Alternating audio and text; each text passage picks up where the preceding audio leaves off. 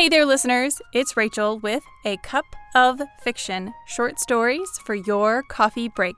I wanted to take a moment and thank all my listeners for finding their favorite episode and sharing it with their friends.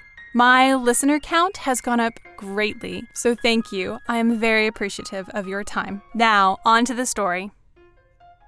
Earthmen Bearing Gifts by Frederic Brown.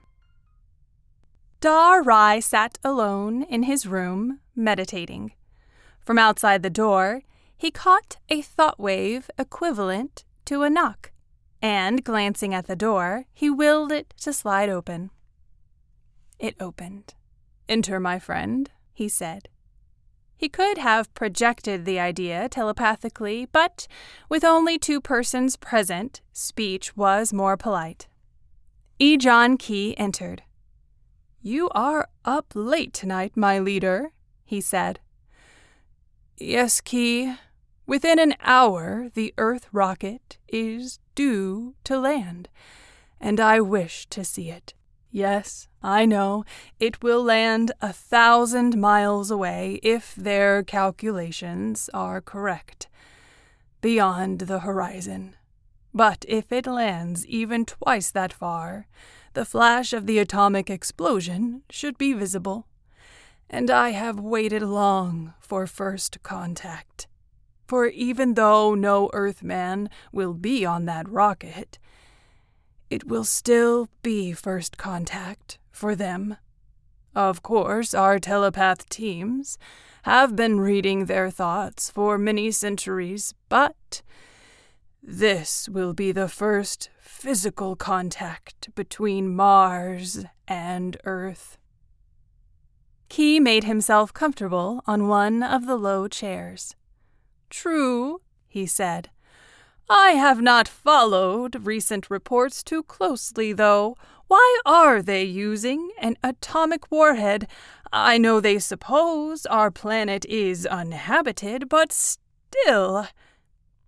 They will watch the flash through their lunar telescopes and get what do they call it? Spectroscopic analysis. That will tell them more than they know now, or think they know. Much of it is erroneous. About the atmosphere of our planet and the composition of its surface. It is, call it a sighting shot, Key. They'll be here in person within a few oppositions, and then..." Mars was holding out, waiting for Earth to come. What was left of Mars, that is. This one small city of about 900 beings. The civilization of Mars was older than that of Earth, but it was a dying one. This was what remained of it. One city, 900 people. They were waiting for Earth to make contact. For a selfish reason, and for an unselfish one. Martian civilization had developed in a quite different direction from that of Earth. It had developed no important knowledge of the physical sciences, no technology, but it had developed social sciences to the point where there had not been a single crime, let alone a war, on Mars for 50,000 years. And it had developed fully the parapsychological sciences of the mind, which Earth was just beginning to discover. Mars could teach Earth much, how to avoid crime and war to begin with. Beyond those simple things lay telepathy, telekinesis, empathy. And Earth would, Mars hoped, teach them something even more valuable to Mars. How, by science and technology, which it was too late for Mars to develop now, even if they had the type of minds which would enable them to develop these things, to restore and rehabilitate a dying planet, so that an otherwise dying race might live and multiply again. Each planet would gain greatly, and neither would lose. And tonight was the night when Earth would make its first sighting shot.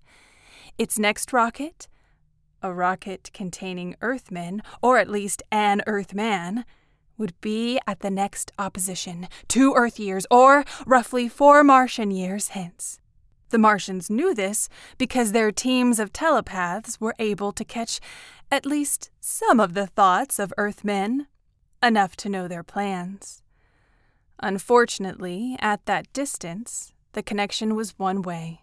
Mars could not ask Earth to hurry its program or tell Earth scientists the facts about Mars's composition and atmosphere, which would have made this preliminary shot unnecessary. Tonight, Rye, the leader, as nearly as the Martian word can be translated, and Key, his administrative assistant and closest friend, sat and meditated together until the time was near.